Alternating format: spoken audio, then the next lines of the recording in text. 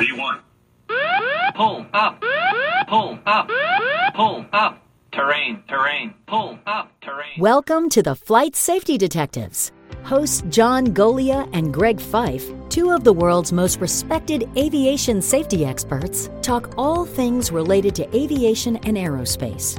This podcast and the Flight Safety Detectives YouTube channel are brought to you by the Professional Aviation Maintenance Association, PAMA, and Avemco Insurance, a world-class provider of aviation insurance and your one stop for all general aviation insurance needs.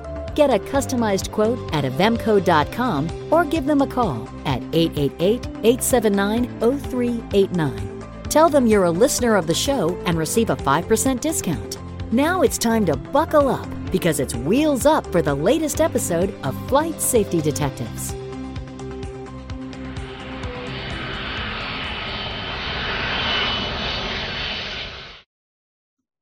Good afternoon, John. Hey, good afternoon, Todd. I guess we got the show this week because Greg is on the road. Very good, which means we can actually exercise some discipline and do what the people have been asking. They've been asking us to not chit-chat so much. Yes, I know we're friendly and all that, but to get right down to business. And the business at hand is we're going to talk about several things. We're going to talk about the anniversary of MH370. Many of you know about this all too well. We're also going to talk about something contemporary. We have a lot of stuff going on with the various sanctions against Russia because of what's going on in Ukraine.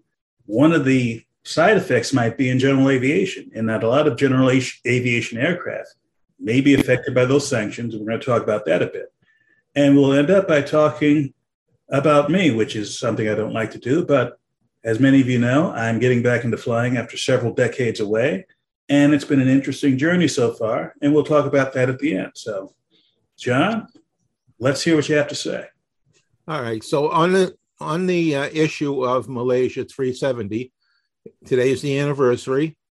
It's been 8 years in the making, and it's sort of fallen off the radar in most of the world, especially now with what's going on in the Ukraine. But there's still a lot of people over in the Far East that have an interest in this. And in Australia, there is a group of pilots that have been lobbying for years to move the search area from where the Australian government and the Malaysian government have insisted on doing all this work and moving it further south where pilots believe the airplane went because of the glide and that most likely the captain was still alive. And of course, the Malaysians don't want to admit that it was the captain who did it, even though there's a preponderance of evidence that clearly indicates the captain had done it. And we are attempting to get the spokesman for this pilot group out of Australia to come on the program. It's been a logistical challenge because they're 12 hours essentially different from us. So we would have to do this in the middle of the night to get them on. But we are trying to do that as we speak.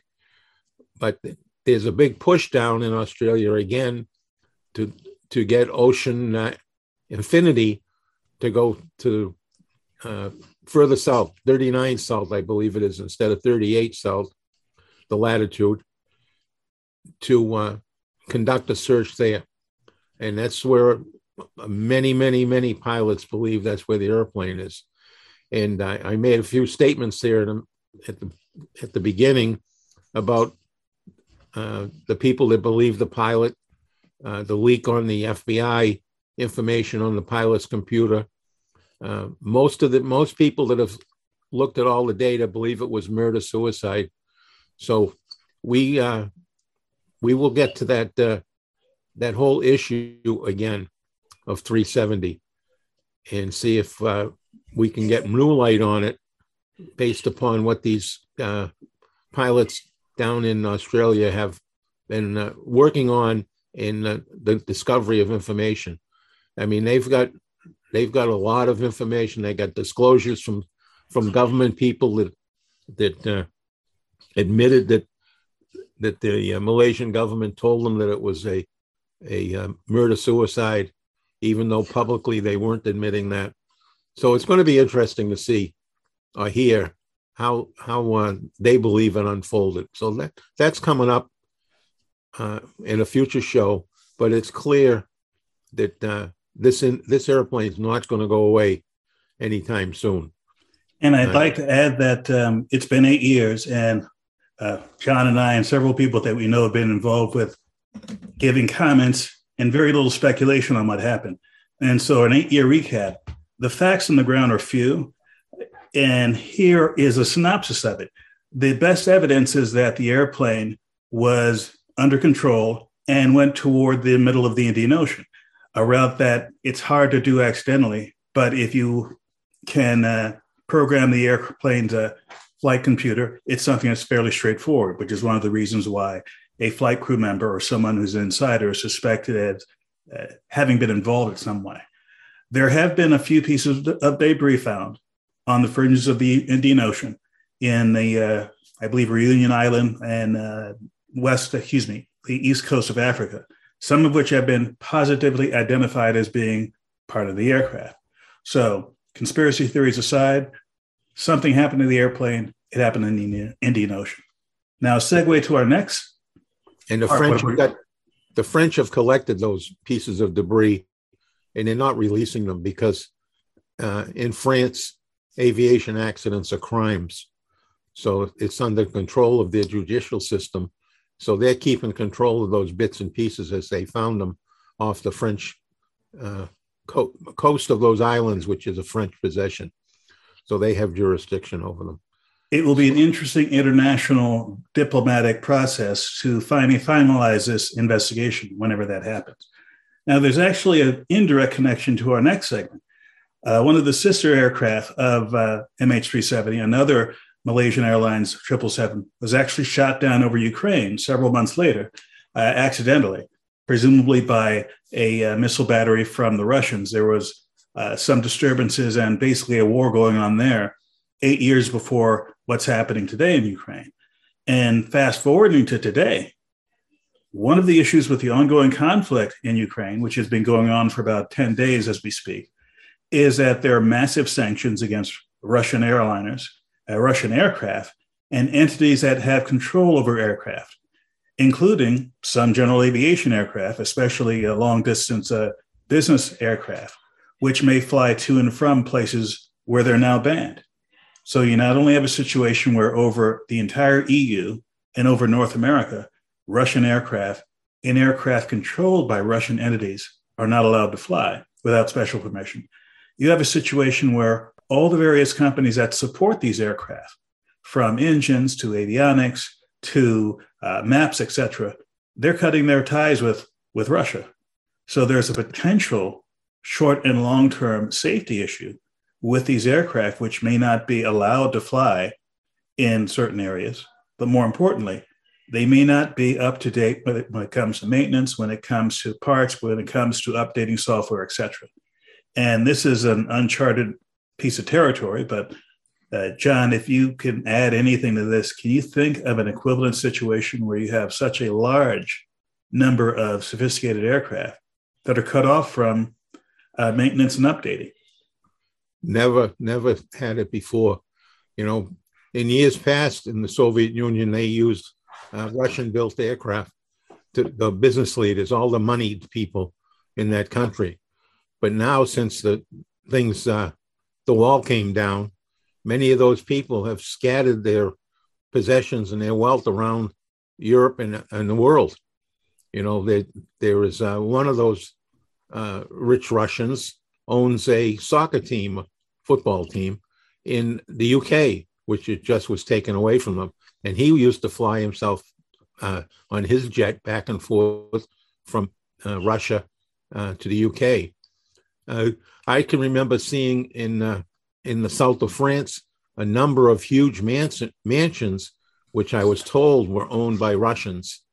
Again, all the Russians that have all the wealth, and they have these huge mansions located all around Europe. And so those properties are going to be seized, and the airplanes will not be, they're persona non grata, so they won't be flying into those countries.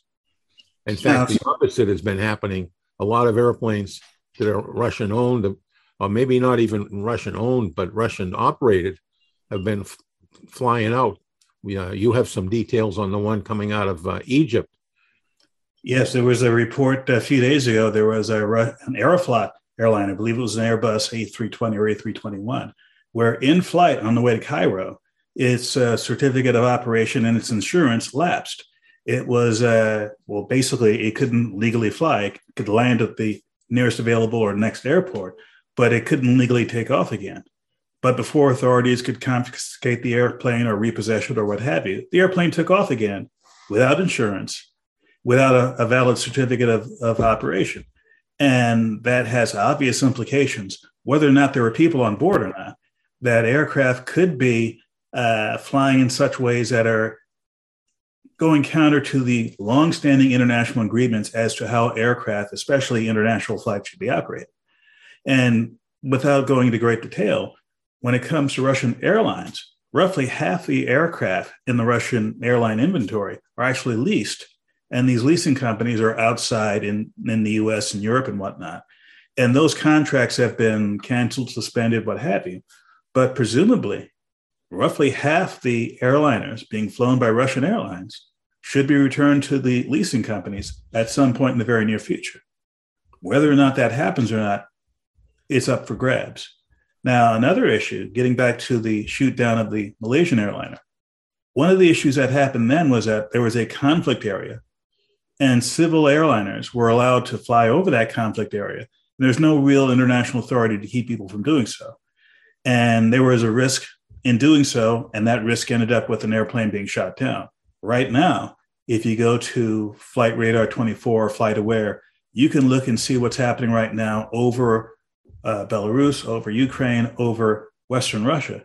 Very few commercial airliners are flying. Most of those are going to be Russian airlines. So the world's airlines have done the reasonable thing. They're completely avoiding the zone where this sort of thing may be happening. So for those of you who are flying in Europe, especially going to and from the Middle East, going from Turkey, the airlines are aware of this, and it's fairly clear that they're staying away from the trouble spots. However, there's a big however. No one can predict where this will go. No one can predict whether or not this will stay over Ukraine or over Russia, or whether things could happen outside of those borders. And if things change, it could change quickly. And if it does, one would hope that the airlines of the world will see to it that their aircraft stay way the heck and gone from here. I would like to see the condition of those airplanes when and if they ever come back out of the Soviet Union, because I suspect that they'll be in horrible shape.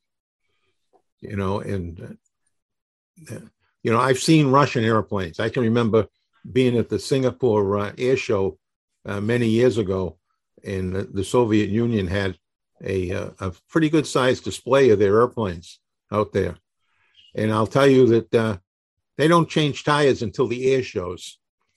Not an air show, but the air inside the tire is now ambient air, because they were just worn down, past bald, into the structure of the tire, and they were still using them.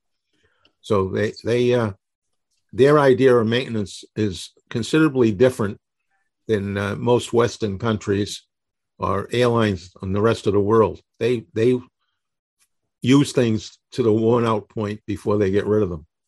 Now, for the younger members of the audience, which is most of the audience at this point, John and I go back far enough that we were around in aviation during the time when the Soviet Union was a thing. This is years before the Berlin Wall fell, where one of the things that was a reality was that when it came to aviation, the Soviet sphere, including China and what used to be the Warsaw Pact, Eastern Europe, they were operating under a slightly different set of rules when it comes to aircraft design and operation. Not necessarily a bad set of rules, but because of the separation, because of the Cold War, there were almost, I would say, two very similar but distinct systems in how to design aircraft, how to operate aircraft, how to maintain aircraft. And one can make arguments one way or the other whether or not it was a safer or more risky way to operate, but no one can argue that these were the same way of operation. Some of those aircraft are still in service, although they're fewer and fewer as time goes on, especially in the civil side. But there's still ways of doing things, and ways that, for example, airports were designed even that were different in the former Soviet Union than they were in the West. And some of the habits, organizational habits, haven't changed fast enough for our taste.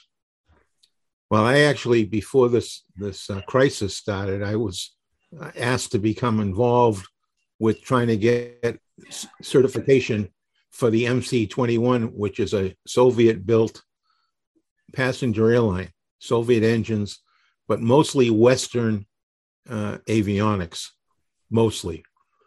And that was an ongoing project. The airplane's flying, but it was built under that system that you just described.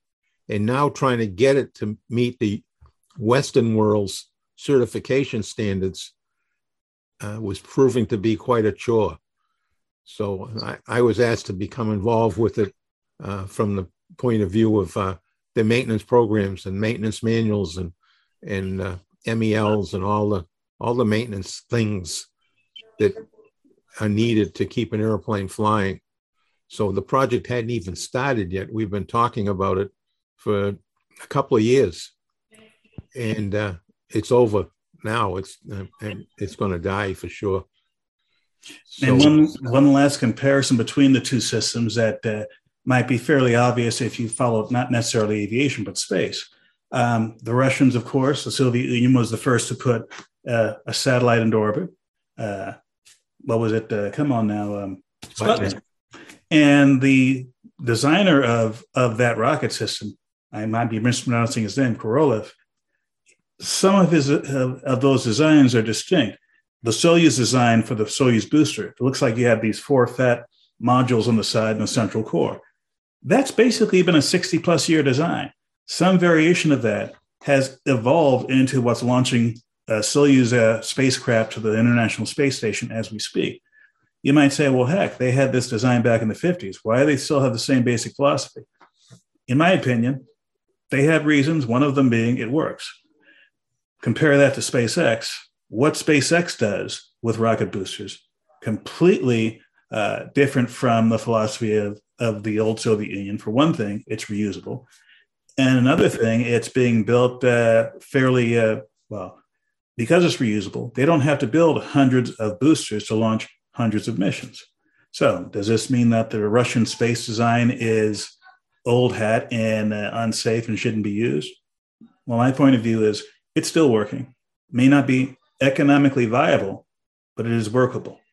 And I think to John's point, the same thing may apply to the aircraft design. It might be technically feasible to design an airliner in Russia, but it may not be economically feasible to go through the certification requirements and the other requirements that you would need to maintain the standards that are the norm in Western Europe, Japan, Australia, US, Canada, etc. Yeah, one of the things that I've seen over the years with the Soviets is they don't do what we do. We make, when we design a new airplane, we make a good leap in technology. When the Soviets upgrade something, it is just that, an upgrade. If you look at their tank systems, it goes all the way back to the Second World War and their tanks, and they just keep tweaking them instead of designing from scratch. So it's more cost effective, but it has its drawbacks too, or limitations, maybe not drawbacks. So it's just a difference in philosophy. Their rockets are safe. In fact, I mean, I've seen space launches in Russia in the middle of a blizzard, and they just launch. And I also was out on the West Coast when we were doing launching off that sea launch, off that platform that left Long Beach and went out in the middle of the ocean, 1,000 miles, to launch satellites from out there. And those rockets would sit on that floating platform for a long time, 6 months, a year. And then they bring them up there, raise them up, and hit the button, and away they'd go. So that their technology may be old, but I think it's very, very reliable. compared to some of the things that we do. I mean, we just had a new rocket system that had to be bumped a couple of times, delayed a couple of times, because at the last minute, the computers sensed something was wrong. I wouldn't say their systems are inadequate. I would just say they're different. Big time different, but they're different. At British Airways, we're recruiting in our ground operations team at London Heathrow. You'll have bags of responsibility as a valued colleague below the wing of our aircraft. Every touchdown and takeoff would not be possible without our brilliant team. So this is your chance to make a real difference and showcase your original skills and talents. New joiners will receive a £1,000 sign-on bonus, along with staff travel benefits from day one. Plus, we offer world-class training and career development opportunities. Bonus terms and conditions apply. Visit ba.com/careers and apply now. Now, this wasn't planned at all to have 3 segments that actually had some connective tissue between them. But speaking about Russia and in former days of Soviet Union, the last time I actually had a biennial flight review where I was actually totally certified to fly small aircraft was 1989, when the Soviet Union still existed. The last few months, in part because of my presence on the show and the influence of John, I want to understand general aviation more. I've been using my skills for airliners and the different side of aviation for several decades, but I went away from general aviation because that wasn't my professional focus. Now I have an interest, and I thought, rather than being an armchair theorist, I want to go back and see what it's like to fly in the 21st century. And it's been a Rip Van Winkle kind of situation in that the aircraft are largely the same. I trained on Cessna 172s then. I'm getting recertified on Cessna 172s now. But the biggest change for me, and the biggest attitude change I have, is that many of the things that existed in airliners when I was at Boeing, the kind of flight management systems and such, the things that were, modern back in the early 1980s and only on the newest airliners, are now available in every general aviation aircraft out there. Your Cessnas, your Bonanzas, your Pipers, etc. And the same kinds of technologies, in many cases more sophisticated, are in the hands of pilots. Often pilots who are doing single pilot IFR. Completely different way of doing things from when I was around airline pilots, where there were always 2 people in the cockpit. There were specific roles that each person did. One person does something, the other person checks on that person.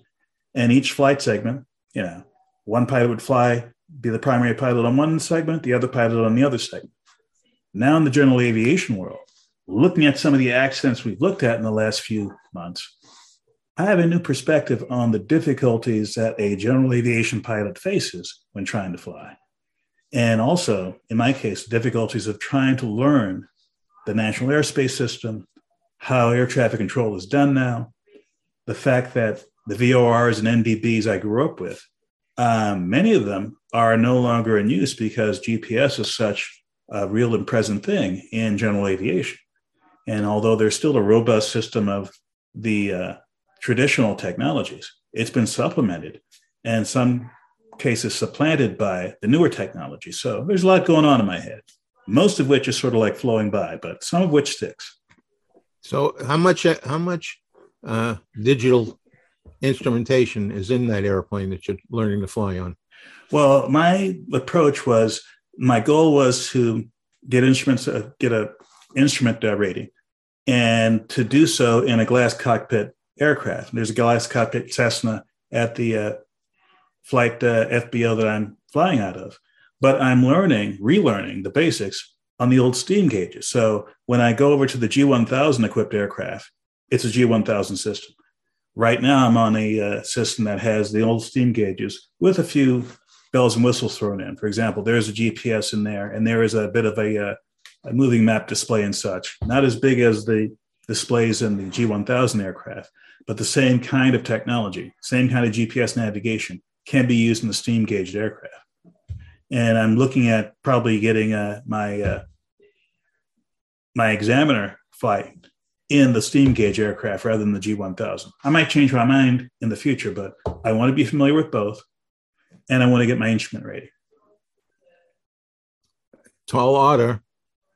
It is a tall order, and it's like all the bad habits I used to do in my spare time. Those have to fly out the window for the next few months as I do things like pass my written exam, get my hours in, understand how to train in a regular airplane, as well as doing some training in a fixed base simulator. I think the simulator, the one I'm using, is somewhat not full motion, but it has some motion to it. So that's another thing that I found out, that when it comes to getting your instrument rating, there are FAA regulations that say you can do a certain number of hours of the 50 or so that you need to have in an approved simulator. And these are not as sophisticated as the multi-million-dollar simulators for an airliner, but they're good enough that the FAA will actually allow you to use that for some of your hours, and also use that to get the not recurrent, what's the phrase for it? Have your currency updated. You can do it in a regular airplane. You can do it in a simulator. So once I get my certification, I'll still be doing a little bit of regular airplane, a little bit of simulator. Well, I can remember you and I out at Oshkosh when we latched on to that company that had their simulator there, and you and I hogged the seat all day long. I mean, we were in there for hours, and then we decided to give them a break and let them work on other customers that might spend some money. And we went away and came back and did it again. Now that is going to be another show entirely, including one with that exhibitor, if we can get to him and get him on the show. But one of the things that interested me about that system was it used as its core the X-Plane flight simulator that you can get for your PC or your Mac. Now, the X-Plane software itself is like $50 or so, but to get the instrumentation, the simulated instrumentation, the foot pedals, the control wheel, etc., would set you back several more hundred. If you're going to have like a 3-screen setup, so you have somewhat of a field for a real cockpit, that'll cost you several more thousand. So basically, you can go $50 and be real cheap and just do it keyboard controls. You can throw a couple $100 more at it and have like a side stick controller and some pedals. You can go a whole hog and get something that is just short of being something that would be certified by the FAA as an aviation training device.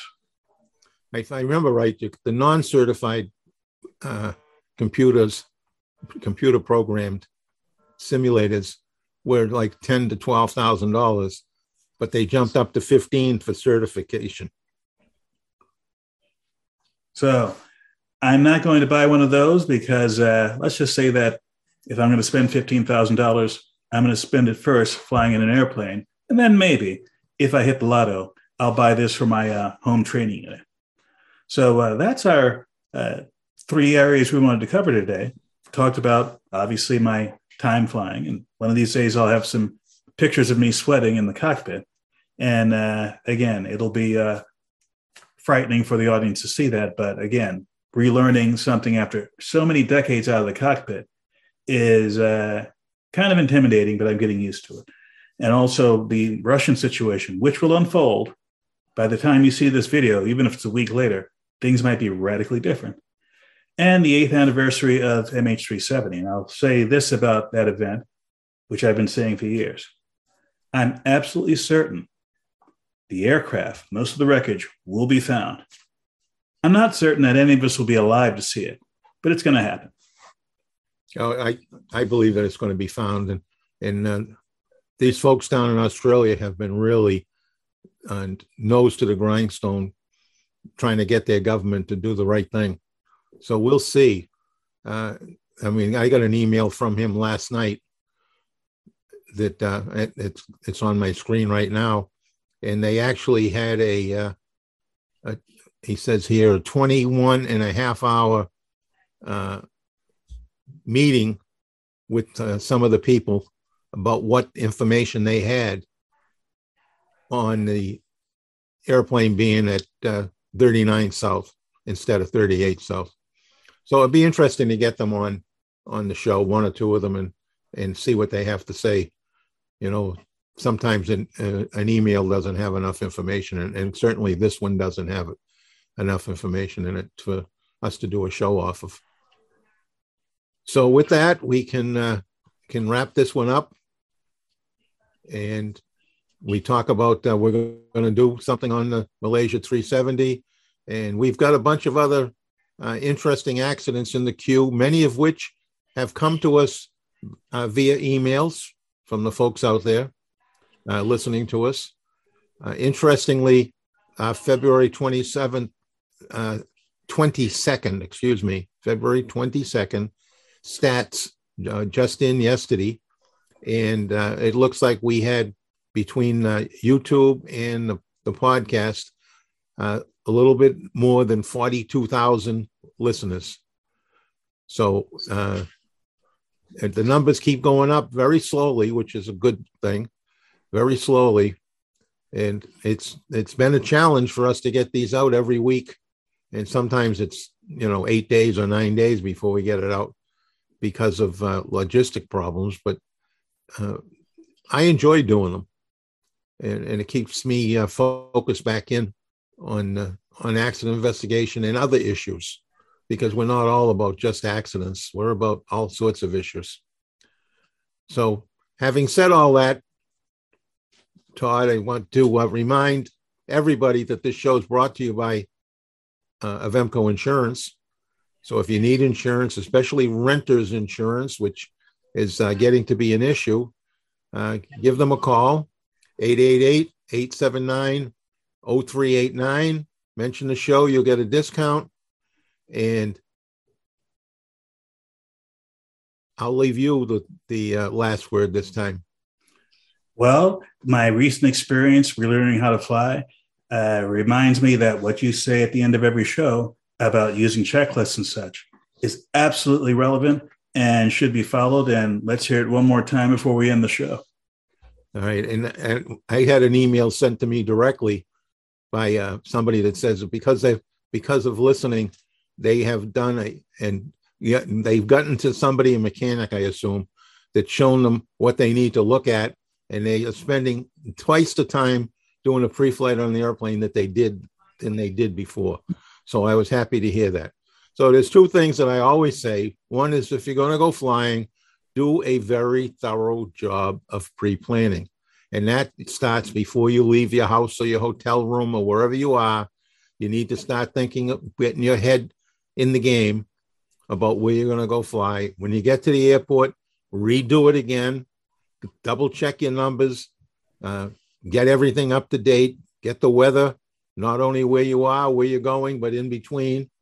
And, have a plan, engine failure on takeoff, bad weather in the middle. Have a plan before you get in the airplane. And when you walk out to the airplane, do a very thorough pre-flight inspection. And if you can, touch your airplane, move the flight controls with your hands. It pays all kinds of benefits down the road. And after you're in the air, please, please, please fly safely. Have that head on a swivel. We're going to talk about our next show. We're going to talk about an airplane pilot that did not have his head on the shoulders, swiveling around. Two pilots that didn't, for a mid-air collision. So having said all that, please fly safely. To listen or watch more episodes of this show, go to flightsafetydetectives.com, the Flight Safety Detectives YouTube channel, or your favorite place to listen to podcasts. To contact John and Greg about the show, send them an email at flightsafetydetectives@gmail.com. And remember, for aviation insurance needs, contact Avemco Insurance at avemco.com or give them a call at 888-879-0389. Mention Flight Safety Detectives and receive a 5% discount. Thanks for listening to the Flight Safety Detectives, and remember to always fly safe.